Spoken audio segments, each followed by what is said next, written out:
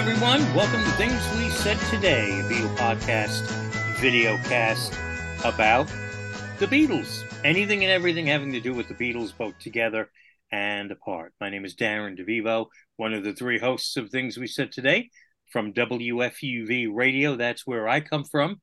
And I'm joined by my dear friends and co-hosts, Ken Michaels. Ken's been doing Beatles programming on the radio for decades. Today, these days, he's hosting Every Little Thing, the syndicated Beatles program. And also he has his own YouTube channel, Ken Michaels Radio. That's his website, kenmichaelsradio.com, where you can find out everything that he's up to. And Ken also co-hosts another podcast / videocast, Talk More Talk, which concentrates on just the solo years. And Ken, how are you? Welcome to another show. Thanks, Darren. Great to be back with you and Alan, and welcoming our special guest back to the show. Absolutely, yep. I want to let everyone know before you continue, I've been having some problems with my camera here, so in case I cut out, I'll be back before you know it. Okay, sounds good. So if you see Ken's name zap across the screen. He's still there. All right. Great to see you again, Ken. And Alan Cozen's here with us as well, of course. Alan's been writing about music for, I guess, longer than we've been talking about it and playing it on the radio. Alan, you've read his work in the New York Times through the years. The Wall Street Journal comes to mind immediately. A number of books, both on the Beatles and classical music. And, of course, the McCartney legacy. Volume 1 is out. Volume 2 is being written as we speak. In fact, there's Volume 1 right behind Alan of the McCartney legacy. Alan Cozen working with Adrian Sinclair on that book. And, of course, Alan takes a little time out every other week to be with us here on Things We Said Today. How are you, Alan? Great, Darren. Looking forward to talking to Mark Rivera again. And absolutely. Hello, Ken. Hey, Alan. Well, I can see you. Now, before we go to Mark for part 2 of our Ringo birthday salute, Ken's got the news, and there is a pretty hot item on the top of the news this week. Well, thank you, Darren. And I should point out that since we just did a show, part 1 with Mark Rivera just a few days ago, there hasn't been that much news since that time. But we do have a couple of news items, the first of which you probably have heard about, and that's that Penn Jillette just said on his podcast show that he visited Abbey Road Studios and met Giles Martin, and Penn got to hear the new recording, the new Beatles recording of Now and Then. The original recording, Penn said, had John's voice, piano, and the television on loud. They took out the television, which I guess means that that loud hum that we've heard for quite some time when we heard the demo was actually from the television. From the Beatles session, they had some of George's guitar playing when they worked on it after working on Fears of Burden, Real Love.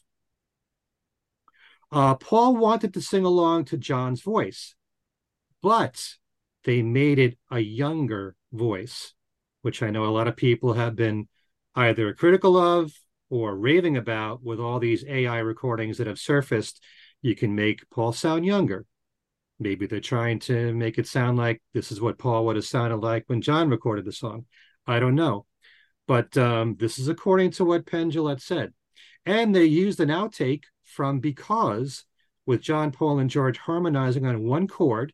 And they took that chord and changed the key, which they used for their backing vocals. Paul added his bass.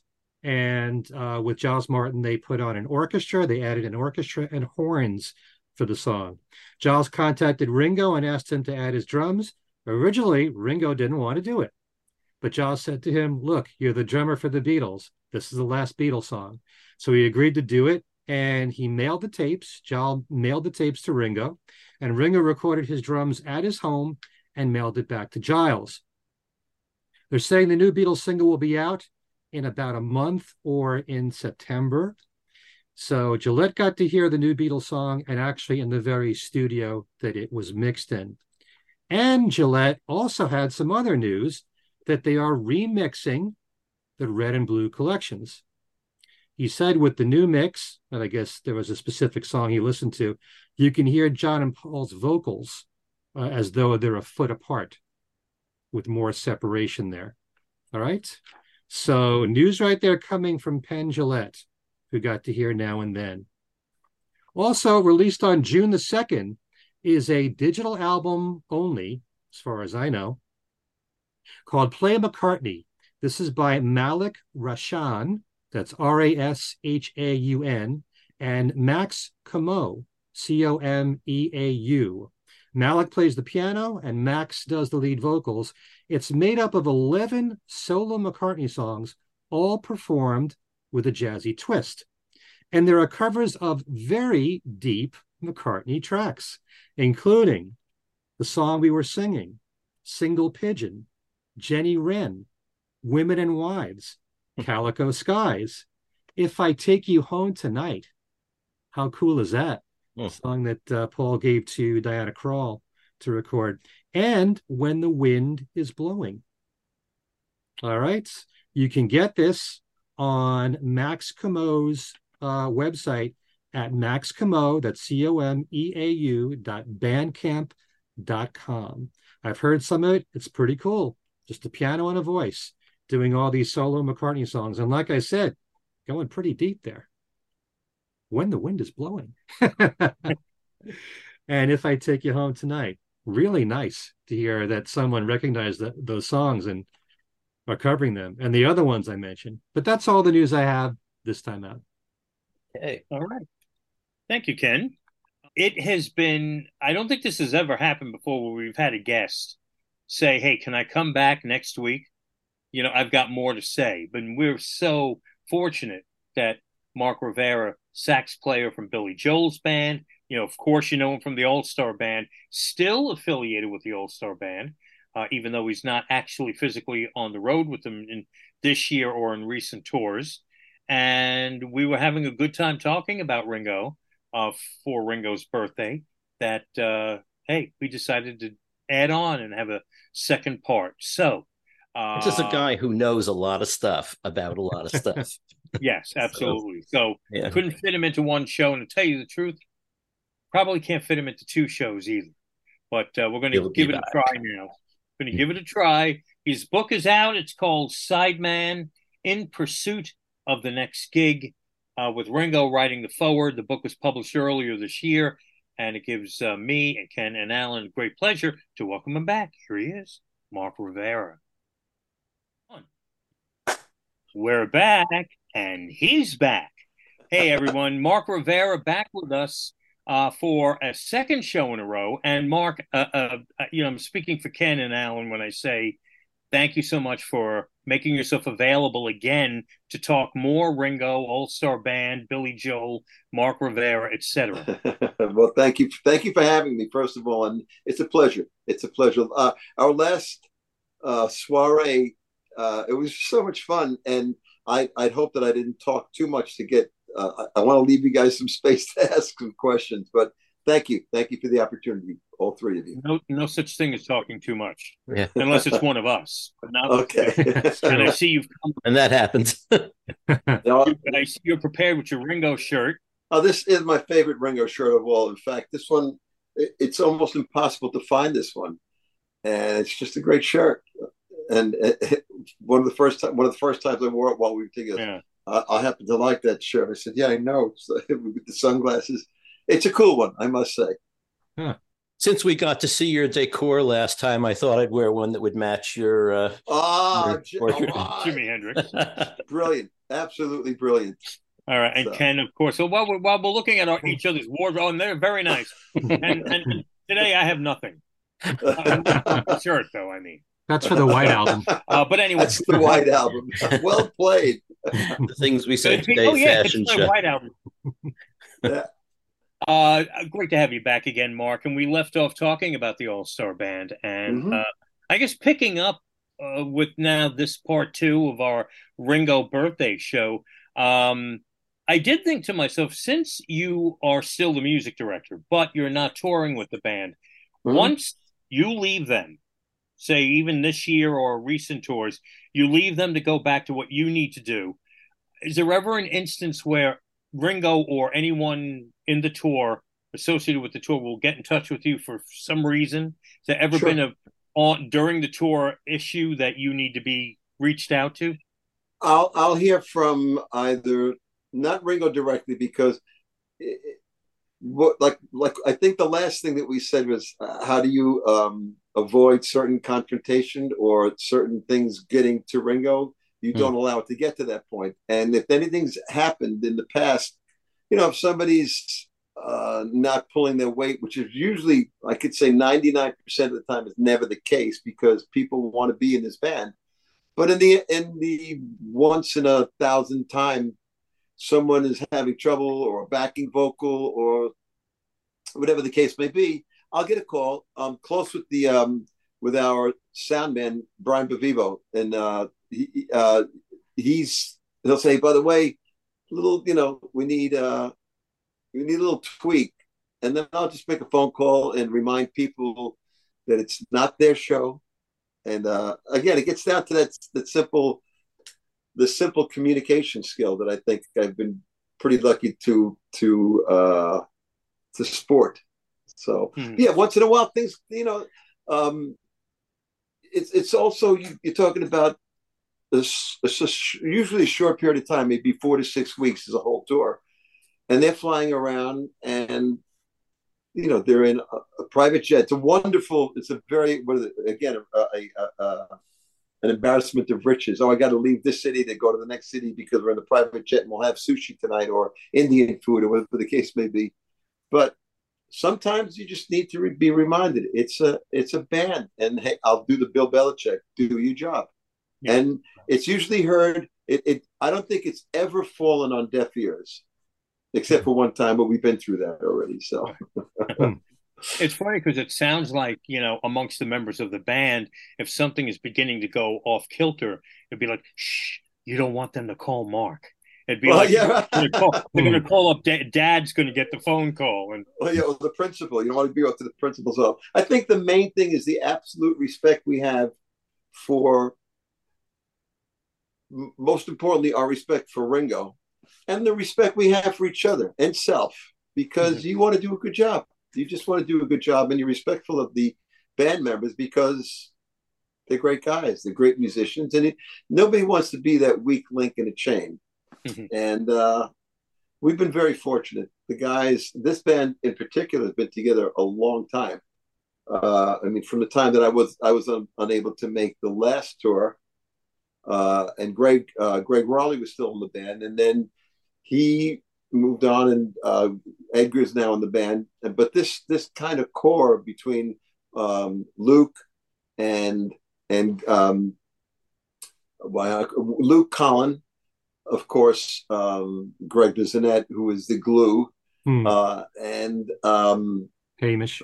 Hamish has been in the band quite a while now. Yeah. If you think about it, I mean, the last time I was in the band, Richard Page was still in the band. And I think for a while after I left, Richard might have done one more tour, because one with Richard and Todd when Todd was still in the band. I mean, just think about the names I'm throwing out here. Richard Page and Todd, and it's look, I'll say it again and again. It's an honor to be associated with these guys, let alone to actually be considered their director. Right. One more question from me, and then we'll go to Ken and Alan. Warren Ham is the guy who is now been playing, is the sax man and some keyboard. Multi-instrumental. He's a fantastic multi-instrumentalist, amazing harp player. He's one of those guys that has been around a long time that Absolutely. A lot of people might not know who he is. I remember the first tour, I went looking around and I'm like, holy smoke, he was a member of the band Blood Rock back in the day. Yeah. Tell me a little bit about how were you responsible for getting Warren Ham in to fill your shoes? That was Steve Lukather, because Luke had already used him with Toto, and he knew Warren from decades ago probably, but they were buds, and he was just a perfect fit. He's very talented, great singer. He was I don't know if you know this, or you probably saw it with Olivia Newton-John. He was a John Travolta when they did all those Grease hits. Really? He's that good. I hate him. No, he's that good. He's a great, wonderful keyboard player. A brilliant. Like I said, his harmonica playing is off the chain, absolutely off the chain. So, and he's a great guy. I really love him. It's funny because you speak about people again replacing, or the guy replaced me, or so.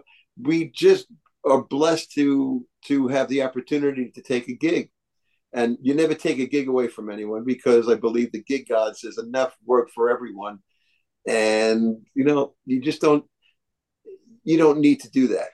Right.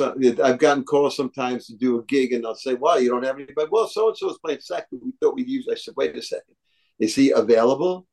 And if they say yes, then I'll say, "Well, listen, I really don't want to take anybody's work. If they're not available, believe me, I'd love to do the gig." But but back to Warren, great guy, and Luke is responsible for that, and it was seamless. He came in, he and I spoke, showed him some bits where vocal parts, and even to this day, at the last rehearsal, we were flipping Colin and Warren's vocal parts, because they're usually the higher harmony. And sometimes as you hear it back, let's have Warren sing the second part, and have Colin sing the full voice up. Colin's got a tremendous voice. Sure. And he goes straight up. He's got one of those voices that just goes straight up. Like, there's never a point where it gets thinned out like mine does. But he's a great singer. And it's just a matter of like, well, this harmony, this blend is better. And it's just a blast. I mean, think about it. It's a science. It's like an experiment. Oh, let's try this, a little of this, a little, like making preparing a delicious sauce, if you would. Well, this between the three of us is kind of like a delicious sauce. And I've been blessed to get to work with these guys. And Alan, going to throw it over to you to fire away at Mark Rivera. Okay. I'll start with something that's pretty random, which is, have you heard Now and Then yet? Has Ringo played you the track? No, I have not heard that yet. Is that the one? Is that with did he co-write that with Jennifer Warren? Is it? No, that was it was the John Lennon demo that they. Oh no, I have not heard that. No, I have not heard that. Thought perhaps if you I've heard the demo, but not what they did with it, and thought perhaps if you had been out there to rehearse them for this tour, he might have had it ready. Well, I'll hear it in September, but I think by then it'll be out. I hope. Yeah. So the crazy thing with AI, it's such it's the tool it's such a double-edged sword. I mean, the reason I think I mentioned before about my audiobook, the reason Ringo wouldn't just sign the worldwide or 360 deal is because once they could do whatever they want, they could do whatever the hell they want, and that's you want to retain some of that, especially when you think of some of the stuff that you're hearing nowadays, like.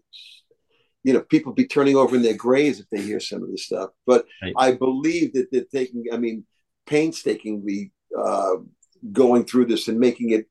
They would not release anything that wasn't great. They never did, and I don't think they ever will. Right. No, just because there was a podcast came out this weekend of Penn Jillette, and he heard it, so I thought you must have heard it because you work with Ringo. They're out there. I mean, Luke's probably heard it because he's always having dinner with Richie. So no, I'm the East Coast guy, so I don't get out there or get to speak to him. And I know there's no way he's going to send me a copy, or he might say, "Hey, listen to this," and put it on the stereo. But that'll be the next thing. Okay. And whenever I speak to him, it's usually like, "Hey, how are you? How's the family?" We try not to ask Beatle questions, and we try not to get too much into the weeds. Right. Is that? I'm sorry. I mean, do you have questions? As a musician, things you might always have wanted to know how the Beatles did something, but you feel you can't ask them because. Well, he's really cool with it. I mean, certain times, at the beginning, said someone asked a Beatle question, it's $50. It's a fine, But once he starts to speak about it, it's amazing. Some of the stuff and how the stuff. I mean, first of all, I think about his playing, because that's always a thing that I won't say it's underrated because that's ridiculous. How he plays his style, his whole thing is it's unto himself. I'm sorry about that. He's the guy. He's the only one who will ever sound like Ringo. I think we spoke about that last time. Yeah. And when you talk to him, it's usually like we're usually like, oh gee, I mean, we're friends, but you still have to think. I was 10 or 11 years old when the shockwave hit me, and it still hit me, and it's still hitting everyone. In fact, the more I hear about 8 and 10-year-old kids singing Beatles songs and these rock camps and things like that, they're playing Beatles songs, they're playing Zeppelin, they're playing the greats, they're playing they're trying to get back to that kind of sound. And the thing that one of my favorite Ringo quotes when we spoke, and I said, "Oh, so and so, you're doing the track, and that's it," because he did a song on my record, and we had to go back and forth with track. But his thing is, if you're not in the room, you're not on the record, and it's such a great thing to think of that 5 guys should be playing in a room, and that doesn't happen anymore. It simply doesn't happen anymore. Some of the greatest grooves, like I think we spoke about it last time, Fire and Rain, that album by Free, 3 guys, musicians playing. I mean, Paul Rodgers might have played some piano, but it's a band. You could actually hear that Paul was probably singing what became the lead vocals live. And look at the Beatles stuff. I mean, how much of that stuff, I mean, when you see Get Back, you're like, oh my God, that's how they do it. And so it's just incredible is the only word for it. In your background info, it had said that you worked with John, and I couldn't remember what actually you had done. What did you record? In '75, we did a tribute to Sir Lou Grade, who was I was in that band. They called us John Lennon and etc. because they didn't want to say BOMF because they thought the acronym might be in fact what it was. So they didn't want to have the MF in there and that screw anything up. So, but that was the show. We opened it up. Tom Jones, I think Julie Andrews on that show. Peter Sellers. It was great. It was I believe it was at the Waldorf Astoria, 1975, and that's when we did the thing with the mask, the skull cap. Yeah. Darren's like, yeah, pretty silly. Well, you've seen the photograph, right? Of sure. I've seen the video of the performance. I think it was his last live performance, wasn't it? Well, that's the last time he sang Imagine live. Absolutely. Yeah. Absolutely. We went on after that. We did a Christmas thing that he sang to John. We did Slippin' and Slidin' and Stand By Me. He did not do Imagine. So the last time he sang Imagine live, I was on stage with him, which is pretty crazy to think about. And then soon after that, because Yoko was the one who put the skull caps together, and the skull cap and our mask, our image behind our heads. And then I got to work with her in '85 or '86. And that's when I saw we went up to the Dakota with the band went up after rehearsal, and there were John's bloodstained glasses on the windowsill, which is still like one of the eeriest things I've ever seen. The white piano and the bloodstained glasses. Yeah, that's something you never forget. Sure. Yeah. Can I ask, since you just mentioned John, you have something in your book where you said that you attended sessions that John produced for Gary U.S. Bonds? Yep, they never were released. Jimmy Iovine and George and Roy Cicala were doing things, and John was the producer. Gary U.S. Bonds heard something, or from what I know, Gary U.S. Bonds the Beatles opened up for Gary U.S. Bonds before they were on the Ed Sullivan Show, if I remember right. I'm pretty sure that's correct. And it was in England. Gary U.S. Bond was the headliner, and John must have still loved his voice or the whole vibe. So they did about 3 or 4 songs, and I cut 2 sax solos, but they never made it. I'd love to find out if they're anywhere, because boy, I'd like to have something that John produced. The part of history. I'm surprised it hasn't come out in some form. Yeah. or Well, another. I think John was very selective as to who heard what was out and what he had done. And I think that something might have happened either with the record company or something, so they buried it. They're probably in some vault somewhere. I mean, think about how much stuff.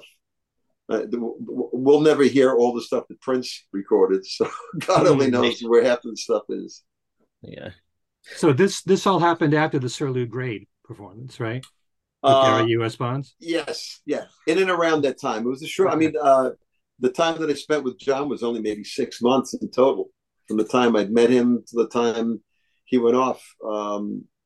Yeah, about 6, maybe 8 months. The band was called Dog Soldier after one of the after a lyric, and they had already recorded the Walls and Bridges album, hand claps and Baba.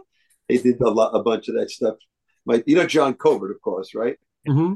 Yeah. Well, John had already recorded on those two records, and John and I knew each other from just playing in Brooklyn, banging into each other in different bands. And the guitar player who I was blown away with, this guy Joey Dambra, was the original guitar player in Dog Soldier or Bomb. Or there's a third title of the band, but I don't remember that now. But Incantation was a song that John had produced with the band. But so John and I were close from before that. Right. Okay. John Covert, that is, of course. Last time you talked a bit about how there was no one was to bring in new material because the point of the band was to play the hits and all that. Yet, Ringo still makes records, and especially these days, he's making records that are only like 4 tracks at a time. So you could conceivably play his whole new record, and it wouldn't take up that much of the set. Well, why doesn't he want to put even his own new stuff in the show? We'd gone through a bunch of the new tunes when Choose Love, and I'm not remembering all this stuff. There was the one song, Never Without You. Was that the title? Which is beautiful. But I won't say he grows bored with it, but he just didn't feel like where do you put these songs in the set? You have hit, and then I hate to say it, but when even when Bruce does a new song, it's like, oh, maybe I'll get a T-shirt. You know what I mean? That's just the way it is. People come to hear Thunder Road. They come to hear Born to Run. They come to hear the Beatles songs. They come to hear Yellow Sub. They come to hear It Don't Come Easy. And of course, the string of hits that the band has. He's the first one to say, oh, no one will care about that. And if it was who buys albums these days? Think about it. Talking about, no, I do. We do. I listen. My point being, so that means Ringo definitely sold 4 new EPs between the 4 of us. So you know what I'm saying. You know what I'm saying. Yeah. And he's very, very conscientious of that. And I applaud him for that because, you have about a 2-hour set, and there's 4 Beatles songs. I Want to Be a Man, Boys, Yellow Sub, Help from My Friends, and maybe one other. So there's 5 songs right there.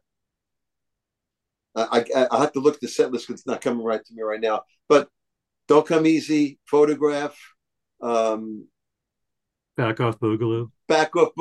And these are songs that he loves to do, and he wants to have a good time. We're doing I'm the Greatest. Excuse me. And now we finally started to do Octopus's Garden. So it's another Beatles song. Imagine that.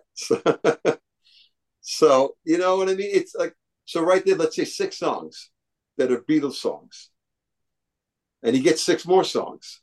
So I think the way I perceive it is, he wants people to go away saying, that was great. They play, and you're not going to get to hear all the songs you want to hear. And we spoke about, I think one of the last things we spoke about is how much I've tried to get him to do a Beatles song, any Beatles song. Like if I could get him at soundcheck one time, Luke started playing. He started playing Tomorrow Never Knows, and Ringo went to, and it was just explosive. And it was like, we should do that when I go, nah, dismissed it. And once in a while, one of the guys would start playing even like a Ticket to Ride or any one of the quintessential Ringo tracks, which I'd love to talk about his playing. And he just says no, just says no. Believe me, I've tried. I would imagine he did Love Me Do. Yeah, but again, we did Love Me Do. And how long did that last? And between you and I, who cared? And I'm being very candid with you. I mean, he'll say the same. Oh, we did it for a while. We did, like I said, Choose Love was a great song. What was it? The last new song that he's done is Give More Love. Give More Love, yes. And that was only at a few shows, too. Yeah. Not Anthem? This is an anthem. Yeah. Anthem was the other one. Yes. Anthem was a song that he seemed to hold on to for a couple. Well, he enjoyed it. He enjoyed it again because it's an anthem of peace and love. That's who he is. Right. Until he has that hit, or until people are whistling that song down the street, he's not gonna shove it down their throat. And again, I applaud him for knowing his audience. I mean, he could say, "Hey, screw it, I'm going to do whatever the hell I want." He's a freaking Beatle, and he could do whatever he wants, but he wants the crowd to be pleased, you know.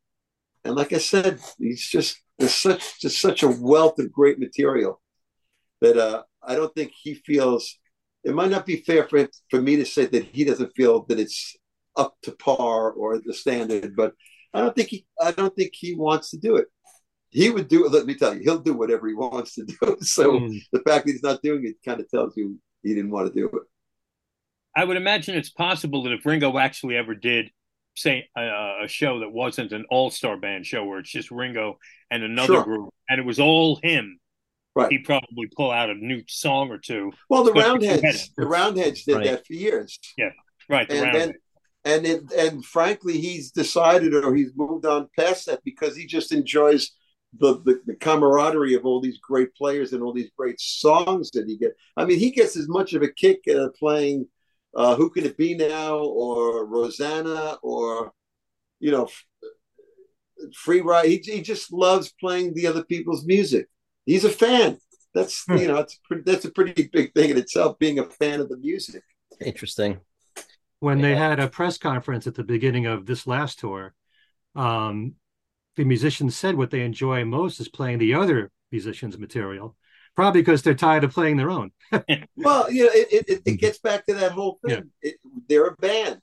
Yeah. And, from day one, from the first rehearsal in Vancouver, I realized we had to put our stamp on it. And whatever that is, because it's kind of like a moving target, because it's always evolving with the different people putting in a little bit. I mean, Edgar will come in and play some piano, be like, whoa, it's got to be in there. Oh, this is like Warren now playing a harmonica solo on I think Rosanna. Instead of the first solo, it's a harp solo. It's freaking awesome. It's just it's back. And it's typical Ringo with that. It's his version of Can, which is rock can, and it's so unique. But that again, a different flavor in there, a little more garlic, Mark, I understand what you're saying about applauding Ringo for not feeling he has to force his new music on his fans, but by the same token, you have a song like Colin Hay wrote a song, "What's My Name." I mean, come on. That's the perfect setup. Ringo on stage is always shouting out, "What's my name?" And you'd think that the band would do a song like that. And then you've also got a song that Steve Lukather wrote with Ringo, "We're on the Road Again." Right. they're in the band, they're on the road, and it's a great rocker, and I think it would work well live as a as a rock song. I agree So, with you on both counts. It ain't going to happen. It just ain't going to happen. Especially "What's My Name," because Ringo does it. "What's my name?" He loves that. right.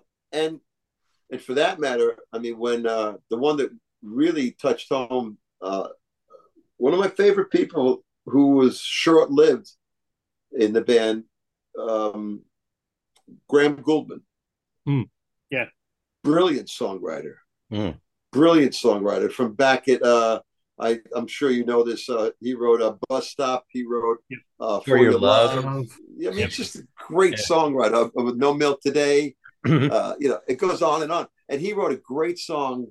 Now the title's eluding me, about the time he spent with Ringo. And it's such a wonderful song. It's such a wonderful song. And if we ever went out again, we wouldn't do it. If he ever joined the band, we still wouldn't do it. It's just that kind of thing. Ringo inspires so much in the music that young people are doing, and it will be that way forever, hopefully, because young people are smart enough to admire or would like to emulate the greatness. There'll never be, I hate to say it, there will never be a band that will come off like that or be that. But when these people write songs, Colin or Graham or we just Steve Lukather, Luke, anyone. I mean, everybody had some ideas of songs. He had a great title one time, "Too Good to Lose," and I wrote a song like it. But it's never going to happen. It's the way it is. I may be showing my age, but didn't the theory used to be that you went out on tour to promote support your new stuff? 100%. And people would then go buy it if they liked it when they heard it in concert. But that's so not the case now. I mean, look what Spotify, Apple Music, and all that. Hey, I love that. I'll go. I pay $10 for Apple Music, and I'll listen to whatever I want, or I'll just steal it. It's not. I mean, look at Billy. Billy hasn't written a song or hasn't released any new music since, was it 91? River of Is Dreams. that River of Dreams? Is that like 32 years? Wow. Close? 90. 90 or 1 or 2. Is that right? Is it 32 years? Something like that. Yeah. I want to make sure my math is right at this point. But think about it. So there's a perfect example. Here's a guy selling out arenas. We just played 70,000 people at Hyde Park, and they loved everything. The first thing comes out, I've got good news and bad news. I haven't released anything, so you can hear the same old crap. Same old crap works for me, and it seems to work for them. It's pretty crazy, and that'll always be the case, to have great music. And the people who go to see Ringo's All-Star bands want to see that set list. They want to hear, I should say, that set list. I've never run into anyone who said, "Wow, I wish you'd have played. I wish you'd bring back any one of the songs they're talking about. Choose Love," or they were great. Anthem was so much fun to play. This is an anthem, and it was just a lot of fun. Well, there's the three of us, and then we had someone wrote in after the first show and said, "How come he never plays any of his new stuff?" So there you go. There's at least four. There's five. There's five now. There's also knowing. I mean, Dad and I have a radio background, and we know that radio doesn't play new music from veteran artists. So how do you get the music heard out there so that there's an interest in it, whether people stream it or buy it? It's a crazy world out there. I mean, I had Ringo and Billy Joel and Steve Lukather, all these people on my record years ago. It's got to be 8 years ago, whatever it is. I don't even remember how long ago. There he is. That is correct. And I think it's a great record. But you know what? Couldn't get arrested. I think I got it on Money, Money, Money was on Stephen Van Zant's the garage, and I think I got one couple of spins when I was a guest at CBS, and I got a couple of spins when I did if I did a Beatles Breakfast with the Beatles. You get, it's kind of like if you and they say choose a bunch of songs, and I always sneak my song in there, but it just doesn't happen. I'll go back. You want to talk about showing our age? When I was, let me see, 67, 68, I was 14, 15, maybe 16 by 69. I used to listen to WNEW. Mm-hmm. Pete Fornatal, right? Scott Muni. And how about Roscoe, who was my favorite? Yeah. And back then, I think we spoke about this last time, you'd play Joan Baez, Santana, Jimi Hendrix, Country Joe and the Fish, what was that crazy band? It was like all this hippie music from California, from San Francisco, but it was in the same 2-hour time span. Right. Now you will never hear. I can't imagine hearing a new record on any of the top 5 radio stations, which is very sad. As a DJ, wouldn't you like to say, "I heard this great band"? Yes. Mm-hmm. You can't. Yes. So it's again, maybe we're showing our age and saying back in the day you used to be able to do that, and I think it's true. Back in the day, people really were turned on. I mean, look.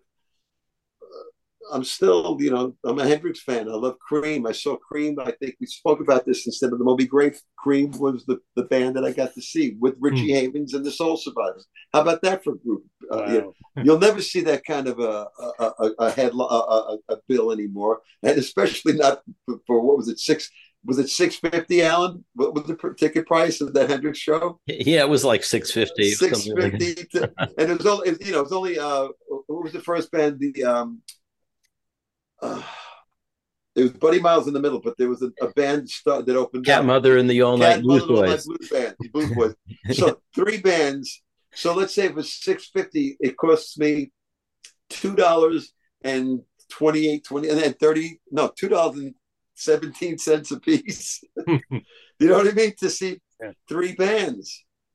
It's a crazy world out there. And believe me, I'm not trying to put it down, because I am probably the luckiest person you might ever get to interview, because I know it. First of all, I'm still doing this. We're just starting our 10th year. We're already going on sale with Billy, the 10th year in this residency, which is insane. I'm playing with him 41 years. I'm with Ringo. It's coming on 28, 29 years. I know how lucky I am. So I don't ever want to say, oh, boo-hoo on the music scene. It's a shame that you can't hear as much new music. But then again, there's a double-edged sword. People have a computer and they think they're a producer. There's more. Somebody told me the number of songs that get put on to Apple Music or Spotify a day. It's like, it's insane. Yeah. It's absolutely insane. And the idea of, I got to get a record deal. No, you don't. No. It's like, those days are so over. So again, I hope I'm not sounding like a boohoo, or I hope no one looks and says, "Oh, Marky's a real jerk," because but just one observation. Living in 2 musical worlds as I do, in my other musical world, in classical music, people are always people who are critical of classical music even still existing. Are always saying, well, you guys go to concerts and you just want to hear Beethoven symphonies, and you just want to hear Schubert, and you just want to hear the same big. I want to hear Debussy. I want to hear Ravel. I want to hear, that moves me. So now the rock world is becoming like that too. Everybody just wants to hear old things, and even though you've got artists going out who have new stuff, they're not playing the new stuff because people want to hear the old. It's a crazy world. Yeah, I think I could probably speak for Ken. Being in radio here, is that this has been our life, broadcasting and music, and I can't make heads or tails out of it today. And it's why this happens. It doesn't happen anymore, but it happened 30 years ago, and boy, back then, and you try not to sound old, right? But it's like I go to my kids sometimes. And I'm like, no, hold on a second here. So and so, I'm just Slap Meat Johnson just sold out Madison Square Garden. Who the hell is Slap Meat Johnson? I'll say to my kids, and they'll be, what? Dad? Dad, come on. I'm like, no, wait a minute. I've never heard that name before he sold out the Garden. You know, what's going on? What am I missing? And they'll hit me with stuff and TikTok, YouTube video, and I'm huh? Yeah. And they laugh at me when Amazon packages come, and I'm like, oh, look, CDs. Yeah, right. Oh, Dad. I gave up trying to figure it out. And I got to say, thank God for FUV, the radio station I work at, because we only play new music now, and almost weekly. I'm looking, going, who the heck is this? And I'll look them up, and they'll be like, oh, this is their 6th album. I mean, I thought I knew all this stuff yet. You can't make heads or tails, I think, out of what the music industry is now, because it's almost like a completely different world, unrelated to what went down 30, 40, 50 years ago. Absolutely. The way things worked. Like, I do want to say this, and then we want to talk about Ringo the drummer, because I know we had that whole concept of talking about Ringo's drumming and some of our favorite bits of Ringo's drumming, but I admire the fact that at this point in time that Ringo is still, despite everything, putting out new music.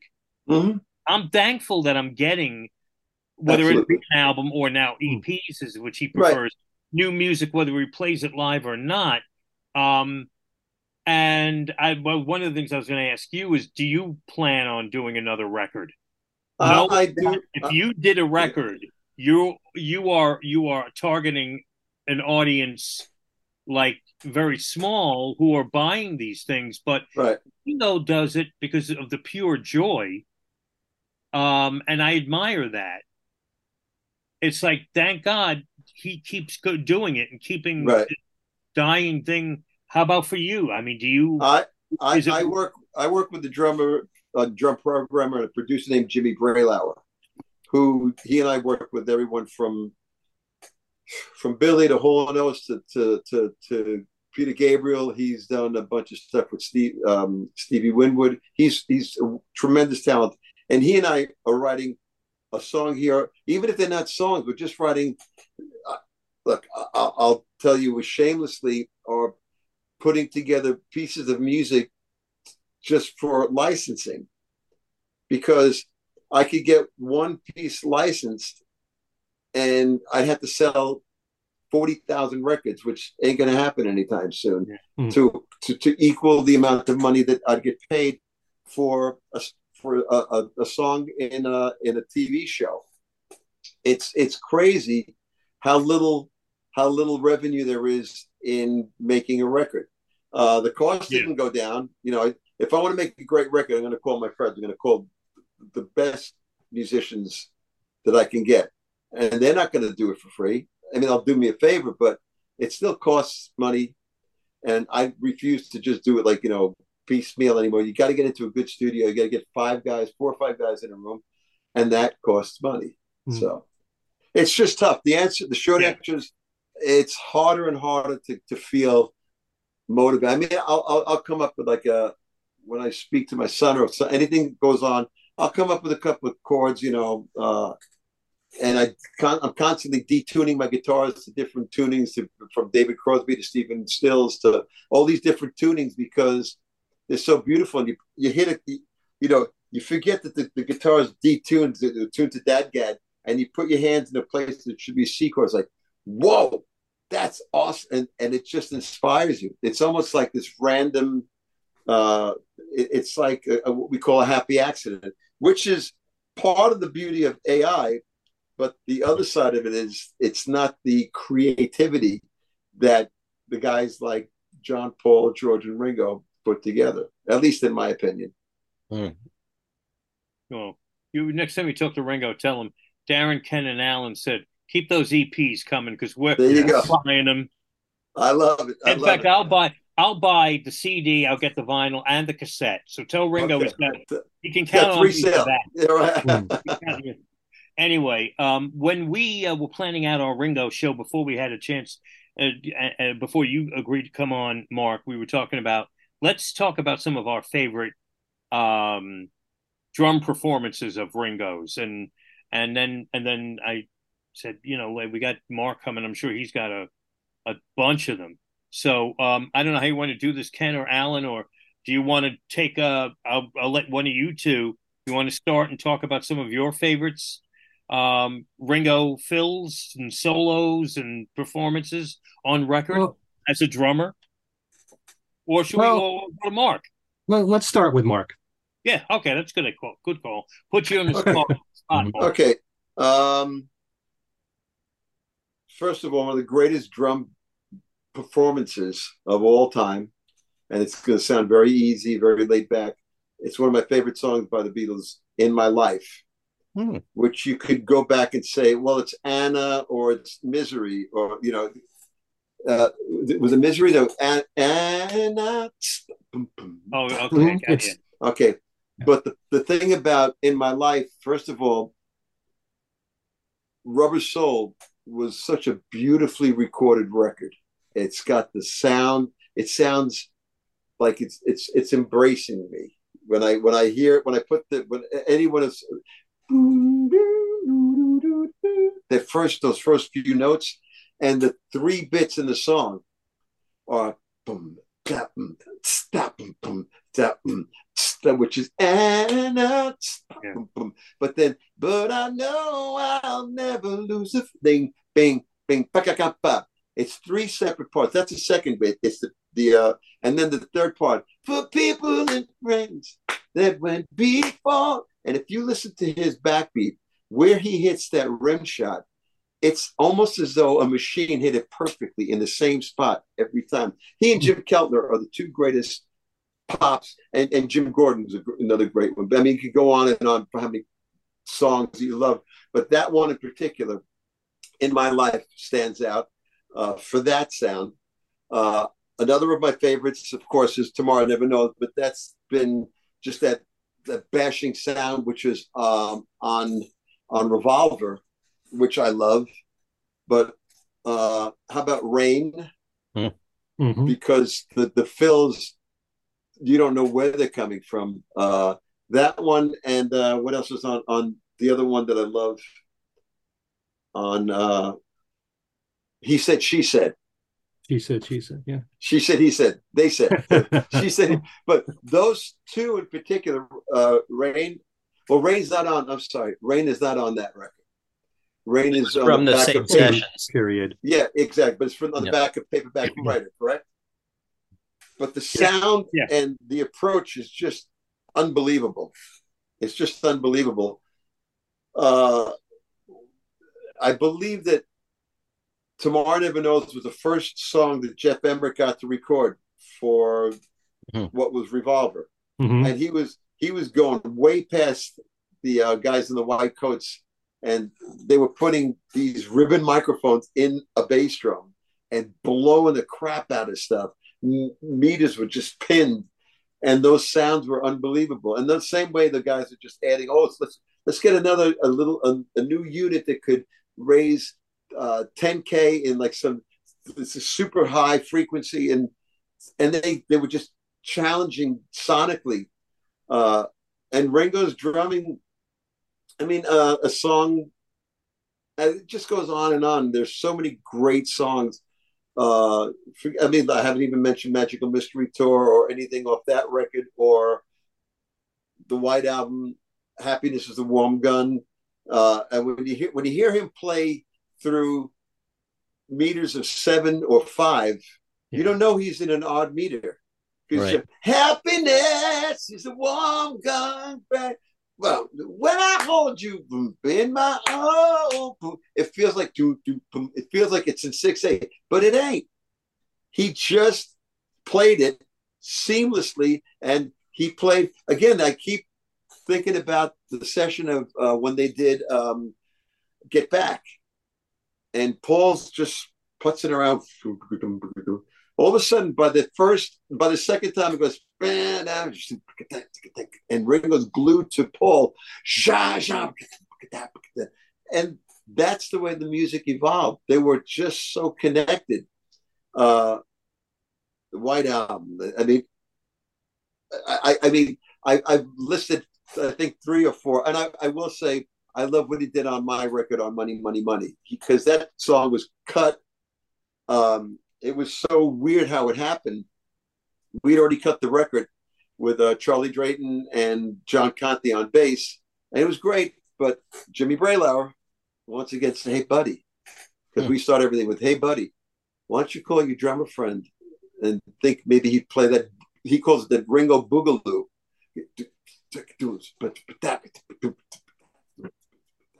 And it's just this loping, it falls over itself so beautifully. So now I have Ringo on drums playing to a song that nobody played to Ringo. And so Jimmy Braylauer said, "Buddy, we got to call Will Lee, because Will play now with the drummer." So now we have these two guys. But the drumming that he did is brilliant. And it was one take. And at the end of I had the session, so how is that? I hope I passed the audition or something like that. Yeah. It's like you cannot. People don't. I don't know if people think differently. There's so many great drummers. I mentioned Dave Grohl. I love Chad. I love Chad Smith from the Peppers, Chili Peppers. There's some of the Vinny Colaiuta. There's so many great drummers, but all of them, if you ask them who is the king of the swing of drums, I would say they'd say Ringo first, and then put Keltner like right in there. And it's no accident that Keltner was in Ringo's first All-Star band, because they're so song oriented. They play the song, and that's it. Did I lose everybody? No, we're all here. Oh, so I got nervous. There's a loose connection right now. I'm sorry. I keep coming back. Okay. As long as I didn't do something wrong, because I assume it's my fault immediately. It's my wife. My wife has me trained. It's me. I'm sorry. Yeah, because your name it's just your name, Ken. Every once in a while, I want more attention. That's all. That's all it is. So, what are your favorite Beatles songs, Ken? In terms of drumming, there's some of the same ones you mentioned. I had to mention A Day in the Life. Just the sound of the drums on that song is phenomenal. But the thing about Ringo, I can't explain it in terms of the fills that he does, but they're so interesting that they help to make the song to the point where if anybody else is drumming, if you have a Beatles cover band and they're doing the same songs, they never nail the parts the way that Ringo does it. And it's lacking something without that. Well, the thing, not to interrupt, but one of the main things, I mentioned Jimmy Braylauer. He's left-handed, as is Ringo. And the thing is, Ringo's starting like that to get to that crash, to get back to his right-handed drum kit. Yeah. So, especially Rain, and he said, those two, he said, like, whoa, where did that start? You know what I mean? And there's another one that's not coming to my mind off the White Album. It's just like Your Blues. No, that's pretty straight. It's somewhere to be found, but it'll come to me. But again, it's a left-handed drummer playing a right-handed kit, so you have this sense of falling to that my left hand, as opposed to this is back at the push. No, and he's turning the whole thing around. Right. It's so unorthodox, and because of that, how crazy is it that he turned the whole feel around, and it's like, oh yeah, that's how it goes. You know, no one ever questioned where those fills were, and same as those like boom, boom, da, boom, boom, boom, because there's a lot of rumbas and things like that. But they became rockers.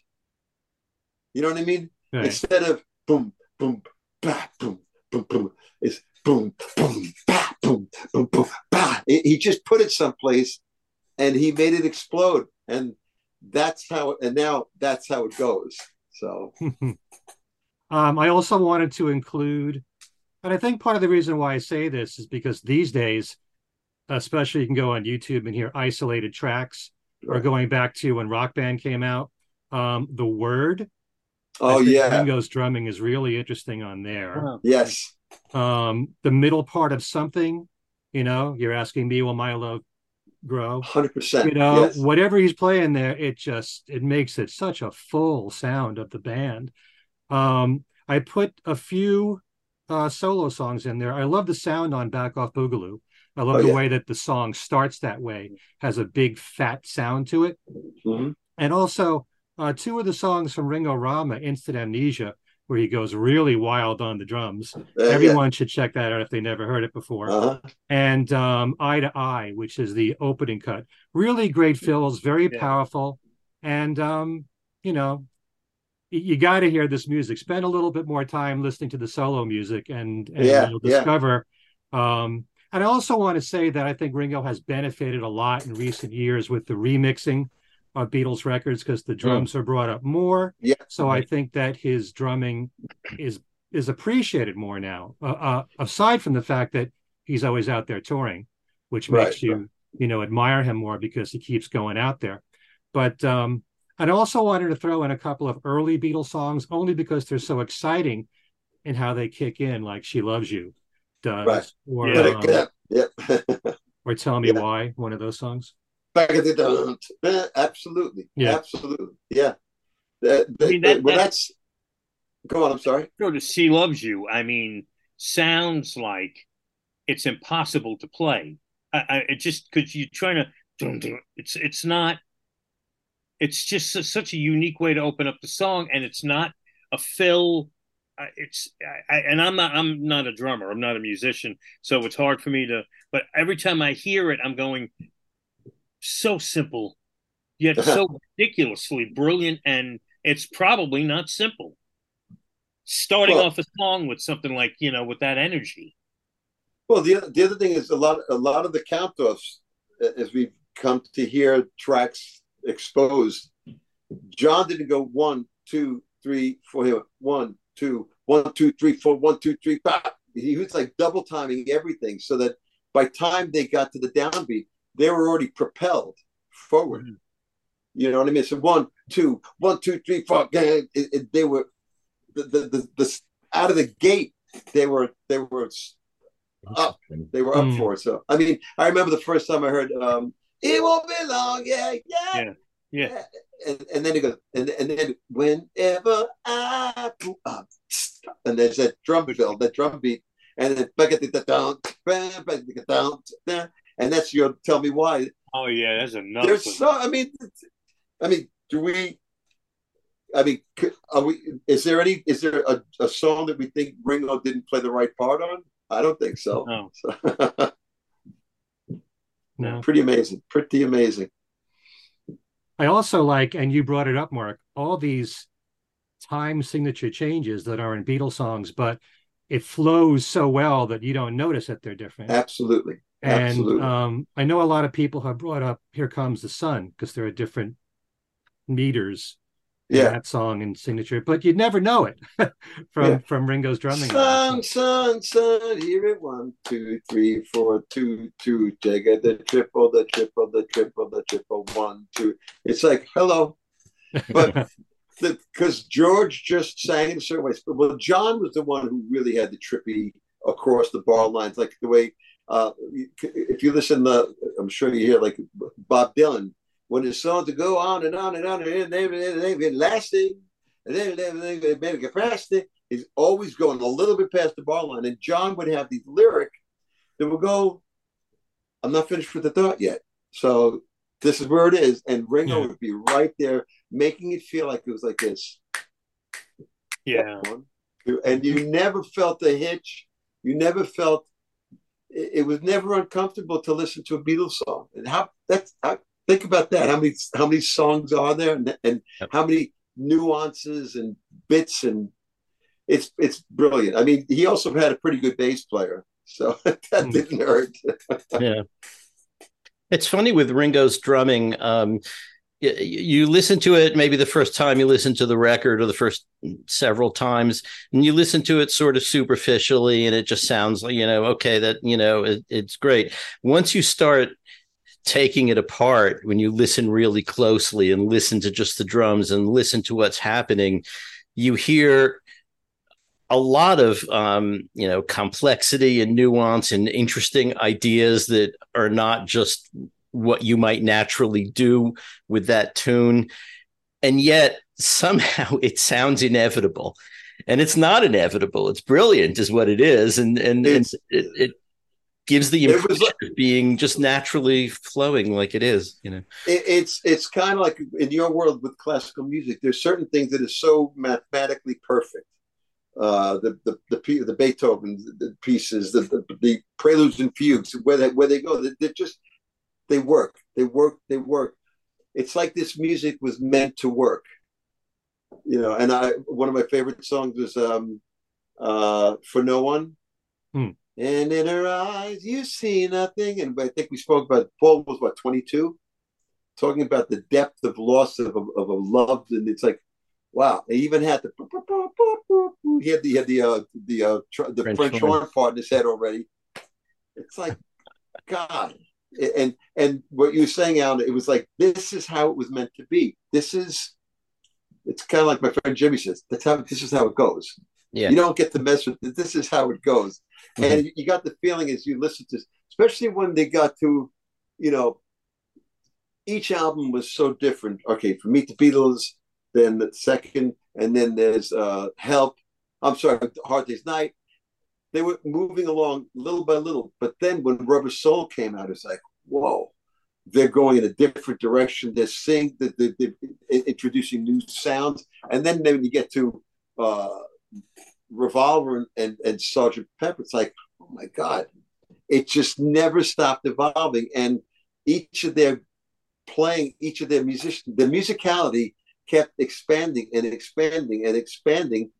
And it was like there was never a moment where you felt like, oh, these guys are like they've outrun their coverage. You know what I mean? They've always been evolving and innovative. So, I mean, to your point, Alan, it's like this. It's like a classical piece of music. This is exactly how it is. Even though if you and to your point, Ken, now that you hear stuff produced or sonically boosted, and you're hearing more like just even the sound of Ringo's drums, you're able to, aside from the individual tracks, just the sonics, what Giles did, Giles Martin, the sounds of the re-releases. I mean, when they re-released Pepper and Revolver, I was like, because those are like, Revolver is my favorite Beatle record. And because it was when they just really, to me, hit a certain stride that like, all bets are off. We're going to just do what we do, and that's it. Yeah. So I don't know if that was the point. I know Peppers, when they said we're never going to have to worry about playing this live anymore. So there are no holds barred. Yeah. So no boundaries. Yeah. It's funny how I'm the youngest guy here, and it's very cool to think, I'm the kid now. When you get older, you want to be the younger one. When you're younger, you want to be the older. Absolutely. But in a way, I wish that I was old enough to have experienced Revolver, Sgt. Pepper, these albums for the first time. Yeah. I found out about them. I heard them in the 70s, and I kind of knew that I was gonna, what was going to happen. Yeah. But to be a fly on the wall, and somebody's go back to Brooklyn to Mark Rivera's bedroom when he came home with his copy. That doesn't sound right. But okay. You come running home with your copy of Sgt. Pepper, right? And you throw it on the record player to see the reaction. Sure. Of this music being heard for the first time. Well, the other thing is, what I would do is that the drummer in our band, this guy Darryl Leosi, he had a simple. I mean, I had the first really stereo. My father had a great stereo with great electrostatic speakers. But I remember going to my friend Darryl's house, and even on this small Panasonic stereo, it was like your head was right there. The sound, and Alan, you'll attest to this. There's nothing like the sound of when the needle hits the first groove, and it's the tone that vinyl makes before the record starts. There's like a I don't know if it's a low end hum or it because CDs don't do it. CDs cannot do it. When you put that needle down and you get that,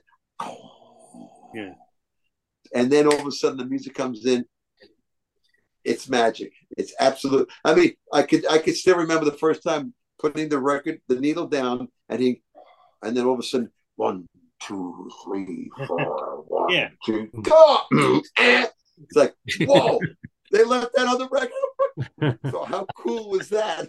It was crazy. It was crazy how great that was, and you felt like you were being led into their world. 2, 3, go! And right, the first thing, 1, 2, it's like a scientist, and all of a sudden, John, 2, 3, go! Done, and you were transported at that point. So you could tell I loved hearing that stuff, right? So.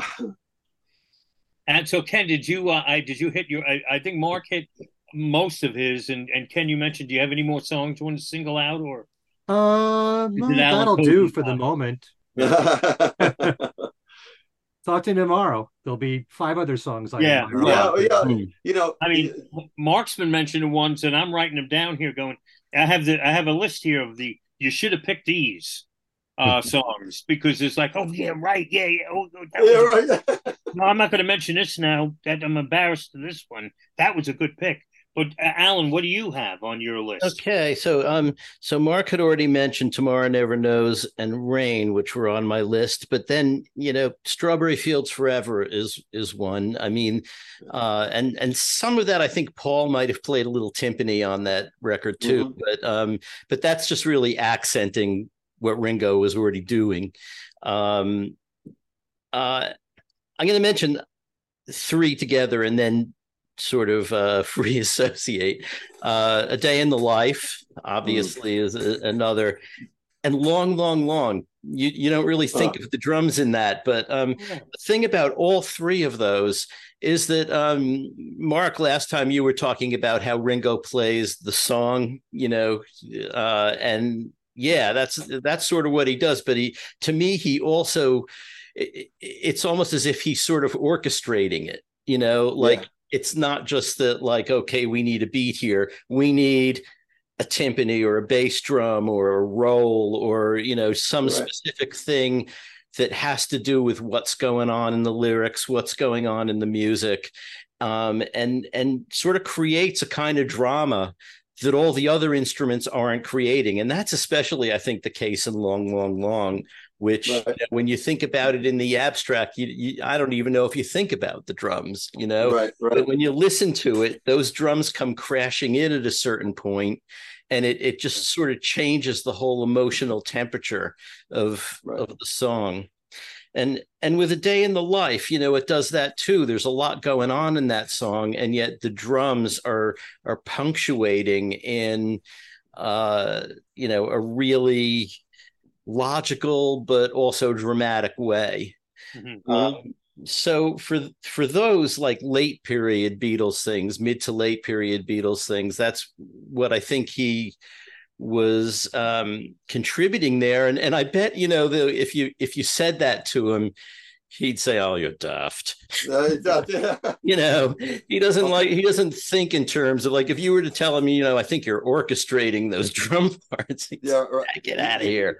If you wanted to look at some early Ringo Beatles stuff, I had written down What You're Doing because it's got that nice little drum pattern in the beginning. That's that Beatles 6. Yes, for us it was, but it was probably Beatles for Sale. Beatles for Sale. Beatles for Sale. Okay, because there's a couple of songs that boom, da, boom, boom, da, boom. Da. It's one of my favorites. I mean, you're at the tones. That's the other thing. The sound. What You're Doing is a great one. I'm sorry, you just reminded me of another great one. So there you go. So, but then I was going to hand over to Darren because between the three of us, I think we've used most of what he had already picked. So. You picked all the songs I'd singled out. Rain has always been, well. First of all, what I've found with Ringo is that nobody plays air guitar and air drums better than me. I believe it. All right, I've got when I'm driving a car, it's like you're in a car with a musician. All right, I have no ability whatsoever. but I always found that with the Beatles songs, if I'm attempting as I'm driving, you can't. I mean, there's something that's very unorthodox on so many things. They don't make sense what he's playing. Phil's in places that you don't expect him to be, or even with these remixes now, you're hearing things that Ringo was doing that maybe were a little buried over the years. And I always was attracted to Rain because of McCartney's bass playing. And then one day, it just hit me. It's almost like a storm itself, the rhythm section in that song, because both Ringo and Paul are going places that you don't even hear musicians today do. No, not at all. And I can't imagine the connection that the two of them had when they were recording that, and working together on that. I mean, it's just an explosion of rhythm, and it's beautiful. I mean, to me, Rain is one of the great power pop songs of all time. I mean, agree. There's no denying that. And I agree. But that was the first song I picked out here for Ringo Fills, and then we've talked about Strawberry Fields Forever. Someone picked Strawberry Fields Forever. And when we got the anthology albums, Anthology 2 allowed us to hear Ringo isolated at the end. Yeah. And it was like nuts, that playing that partially is faded out on the final version, and you don't really hear everything. And then just as it runs out of steam, what does John say at the very end? Okay, calm down, Ringo. Calm down, Ringo. Devil in Her Heart and I Want to Be Your Man were a couple of early songs. Right. Devil in Her Heart, because that's one of those songs that starts with a boom, pop, boom, down, down, down, and I Want to Be Your Man. Again, the beat is not where you'd expect it to be on that song. Right. And it's got like a little bit of a it's in a different place from what you would expect. And Tomorrow Never Knows, of course, and A Day in the Life. And I think the last song that I want to mention, there was a video clip recently I saw, and I don't remember what not the one from Pittsburgh. The live black and white. No. There was an interview clip with Ringo where he was talking about what he played in Come Together. Those and you're like, who would think that to put the rolls in those spots and that song so quiet, so subtle in the background that most people are listening to it and they're not hearing. It's not at all. The innovation there. One more came to mind as I was running upstairs to check on the pot. Everybody got something to hide except me and my monkey. Listen to the beginning of that song and tell me where it starts. I'm trying to.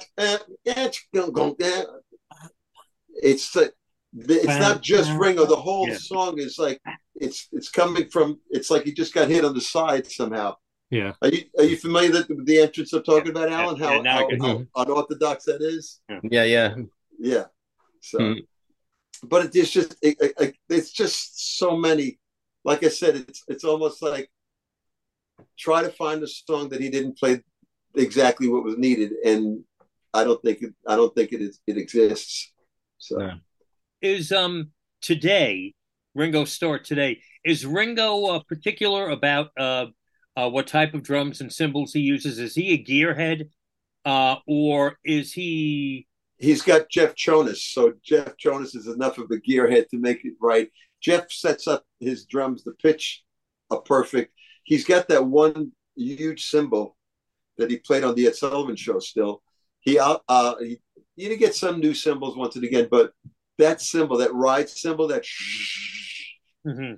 is the same one he's had forever. He also doesn't allow anybody to clean that because the tone would be completely different. He's, I remember one time he was so upset with Zach because Zach needed some lugs for one of his kits, so he went into like his either the maple kit or the Ludwig, the original gray 64 kit, and he just took a couple of lugs. And it's like, really? So, but so that scene in Hard Day's Night when the guy is touching his drums and Ringo comes along and says, "Get out of here," that actually is realistic. Well, was it George that they loom large in his legend? Yeah. Right? Is that the line? Right? Yeah. So he's very fussy about his drums, Yeah, right.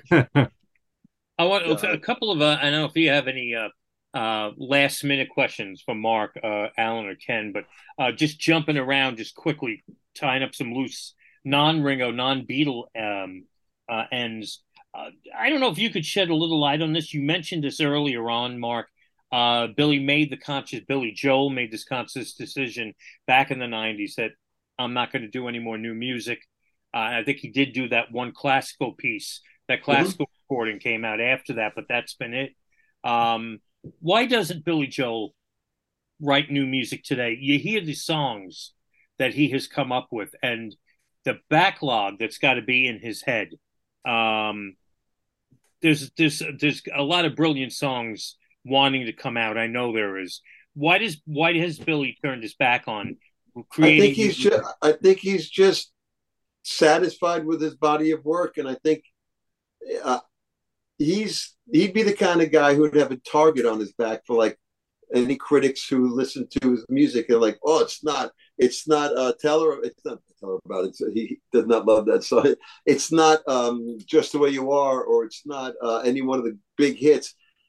I think he thought that his catalog stood the test of time, and he just decided, I don't want to write anymore. He loves classical music. He'll come up with these pieces and he'll just play. He's got this incredible ear that will be doing a sound check and he'll start to play a piece by Beethoven or Brahms or whatever in a completely wrong key, but it's right. And it just, he hears where his ears hear everything and his fingers just go there. He's just not interested. I don't know if it's the state of the world. I mean, I don't know if you heard the new version by of We Didn't Start the Fire. I can't remember the name of the band now. It's people are like, oh, it's a new take on Billy Joel's music. I can't remember who it is now. Yeah. And frankly, I heard it. It's like, it just doesn't do anything. It's like the easiest thing to do is take something that exists and say, I'm going to make it something like this. But Billy was just in the studio with Mick Jones, and they had a chorus, and he had apparently an Encyclopedia Britannica, and just went through from the year he was born. This Harry Truman, Doris Day, Red China, and he just picked these things out. That's where he is. His mind just works like that. And when he finished up River of Dreams, I think it's like, you know what? I've done what I want to say. These are the last words you'll ever hear. That's it was a conscious effort. And I think one time Elton said, you don't write enough new music. And Ringo and Billy said, well, I think you write too much new music. Because I'll ask you, can you whistle any one of the last 5 songs Elton John's put out? Nope. Crickets. Crickets. No, I have everything, but I couldn't. That's my point. Top of my head. Well, that's what I'm saying. Could you hum Madman Across the Water or Goodbye Yellow Brick Road or your song or any one of the great songs? Of course you can, because they're great songs.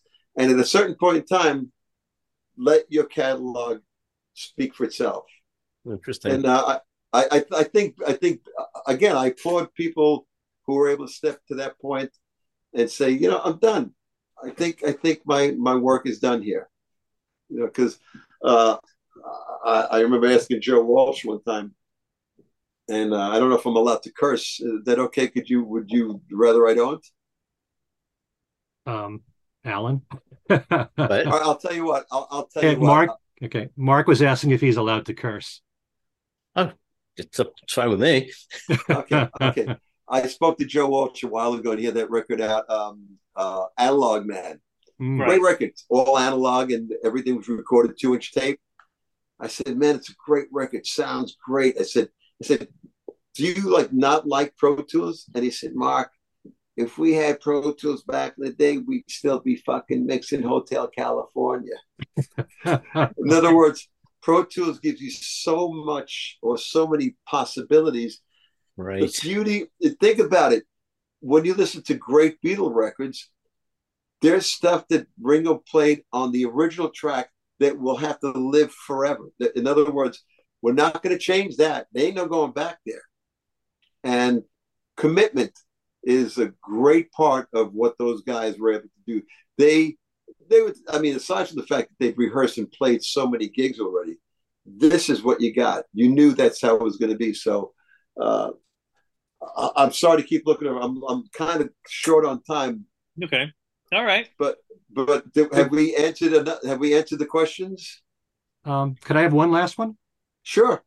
Okay. First of all, I want to echo the words of Darren, how grateful I am that Ringo is still out there touring and still making new music. He wouldn't be doing this unless he truly wanted to. It's what's in his heart. Right. And that's what drives him to do all this stuff. And I've loved all the all-star bands that he's had. But I know that for a lot of people, year after year, when he had a new all-star band, part of the joy was seeing, oh, who's the next new member? Yeah. Who's going out of this band? Who's in the next new band? And I know that when it reached the point when he had Steve Lukather, Greg Raleigh, Todd Rundgren, Richard Page, he got very comfortable with that band. Mm-hmm. And tour after tour was that same band. And he even said, this is my favorite band of all the all-star bands. Yeah. What was it about that band? And why do you suppose that unless a member leaves, he's going to keep the same musicians? You know, he loves the musicality. He loves the songs that they bring, and he loves the level of professionalism. He calls this his grown-up band because everybody's acting like a grown-up. They're getting along the way we should. There's no ego trips.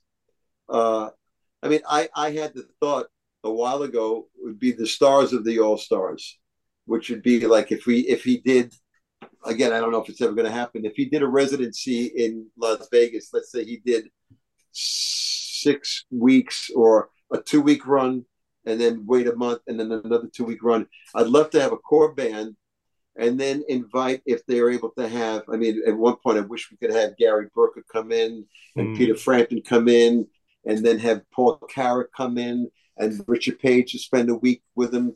These are all things and that would make it like, to me, it's just a blast. And he'd already have known the material, but I don't know if that would ever happen. But to me, the stars or the stars of the All-Star band would be a great thing to have.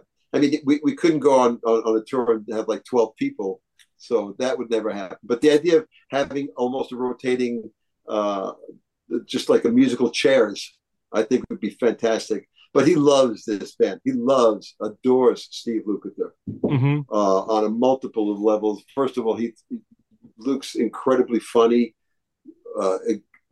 insanely talented, and they just get along. They'll come over and they'll write songs together, and they just have a good time. So, like I said, I love all the bands. That's part of the thrill, is to see the variety through the years, and and to see how far into the decades will Ringo go.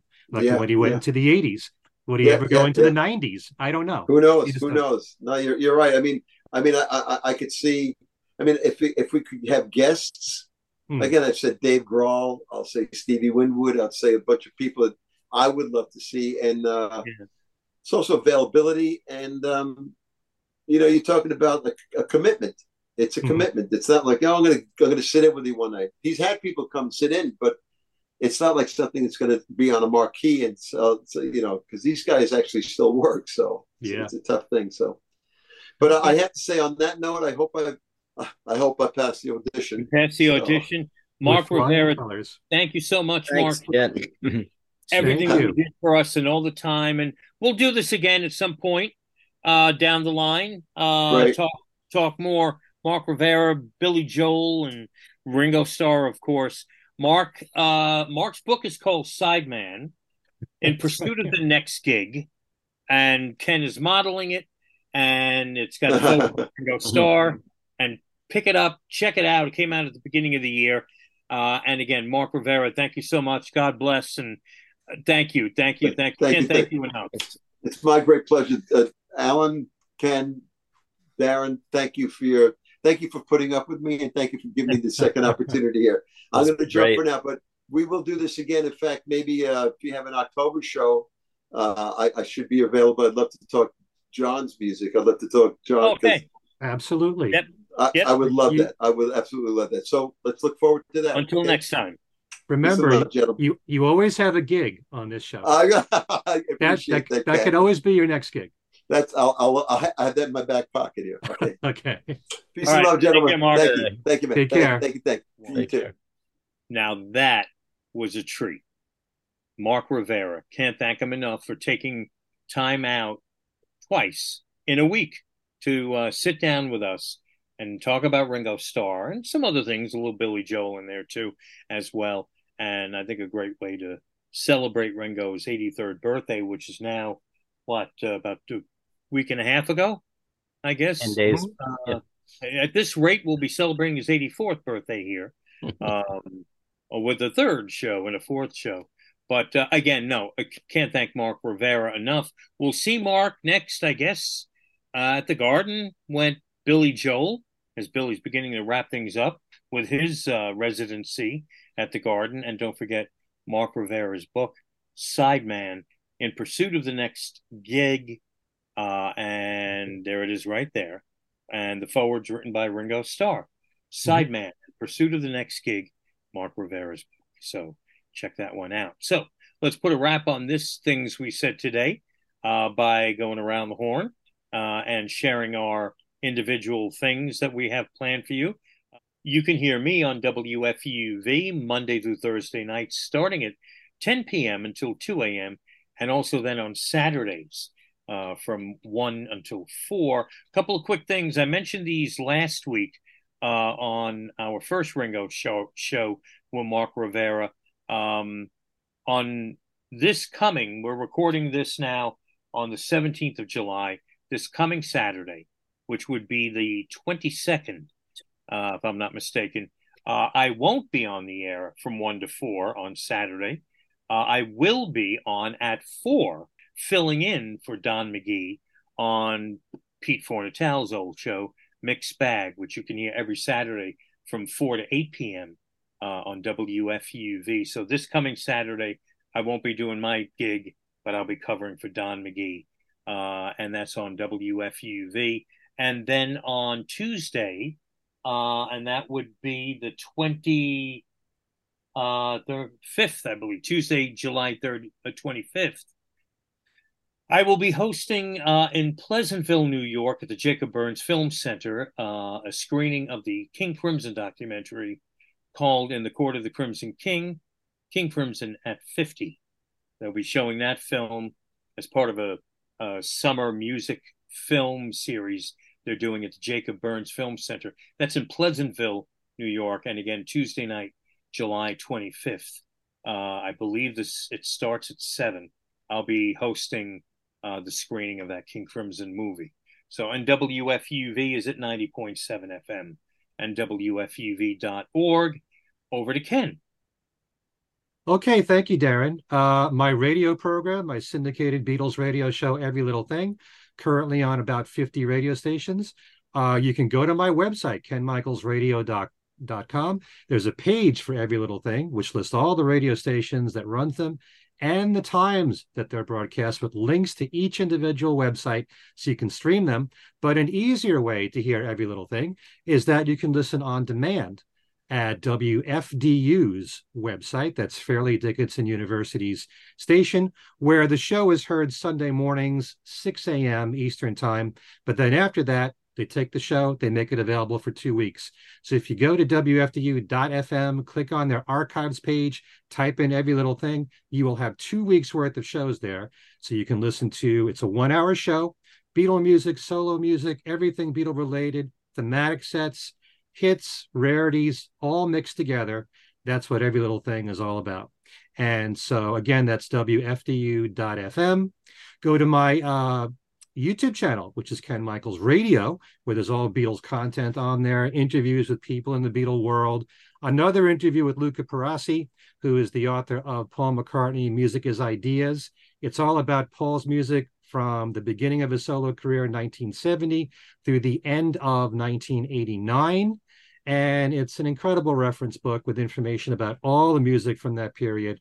The show that we just did covers the end of Wings and what I often refer to as the McCartney-Martin trilogy, Tug of War, Pipes of Peace, and Give My Regards to Broad Street. So the entire show is just on that and the end of Wings and what caused the end of Wings, or what we believe caused the end of Wings, all the theories behind that.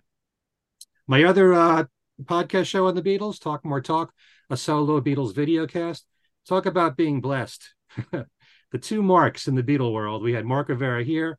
Mark Hudson was on our last show to talk about Ringo Rama for its 20th anniversary of Ringo's album. So two tremendous guests there with a lot of insight working with Ringo, especially Mark in the studio working with Ringo, the songwriting, every aspect of that album and the other stuff they worked on. So you can check that out at our YouTube page, which is Talk More Talk, a solo Beatles video cast. Between that, Ken Michaels Radio, my YouTube channel, and here, Things We Said Today, please subscribe to all those YouTube channels. And then there's my website, kenmichaelsradio.com, Beatles trivia every single week, where you can win 1 out of 10 great prizes. And still, the McCartney Legacy Volume 1 is one of those prizes. So if that's something that you haven't picked up yet, what's keeping you? Here's one way where you can actually win the book at kenmichaelsradio.com on my Beatles trivia and games page. And that's about it for me. And if anybody wants to, maybe forgot something that you just said, or wants to find out some other things, the website's the place to go to get all the information on everything that you're doing that you just basically pointed out now, right? For the most part, yeah. Going forward. Mm-hmm. Alan? Yeah, and in fact, if you go to either YouTube, where our video podcast is, or Podbeam, which is one of the many places where the audio podcast is, in the description of the show, there is a long list of all of the, links and times and everything about the stuff we do. So if you spaced out or just forgot, it's all there and you can check it out.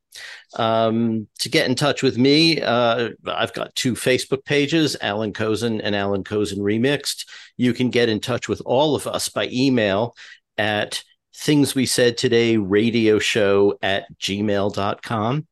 And we do our best to respond. We also do our best to entertain show ideas if you have any. And so write to us and say hi.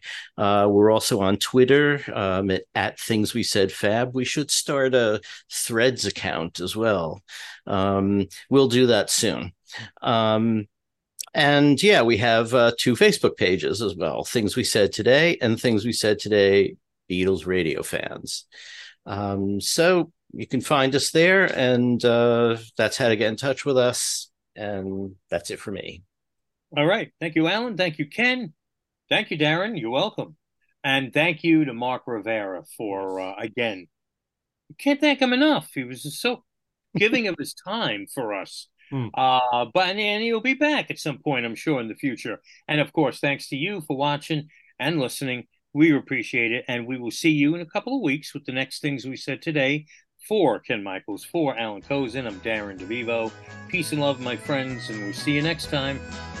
Take care. Take care.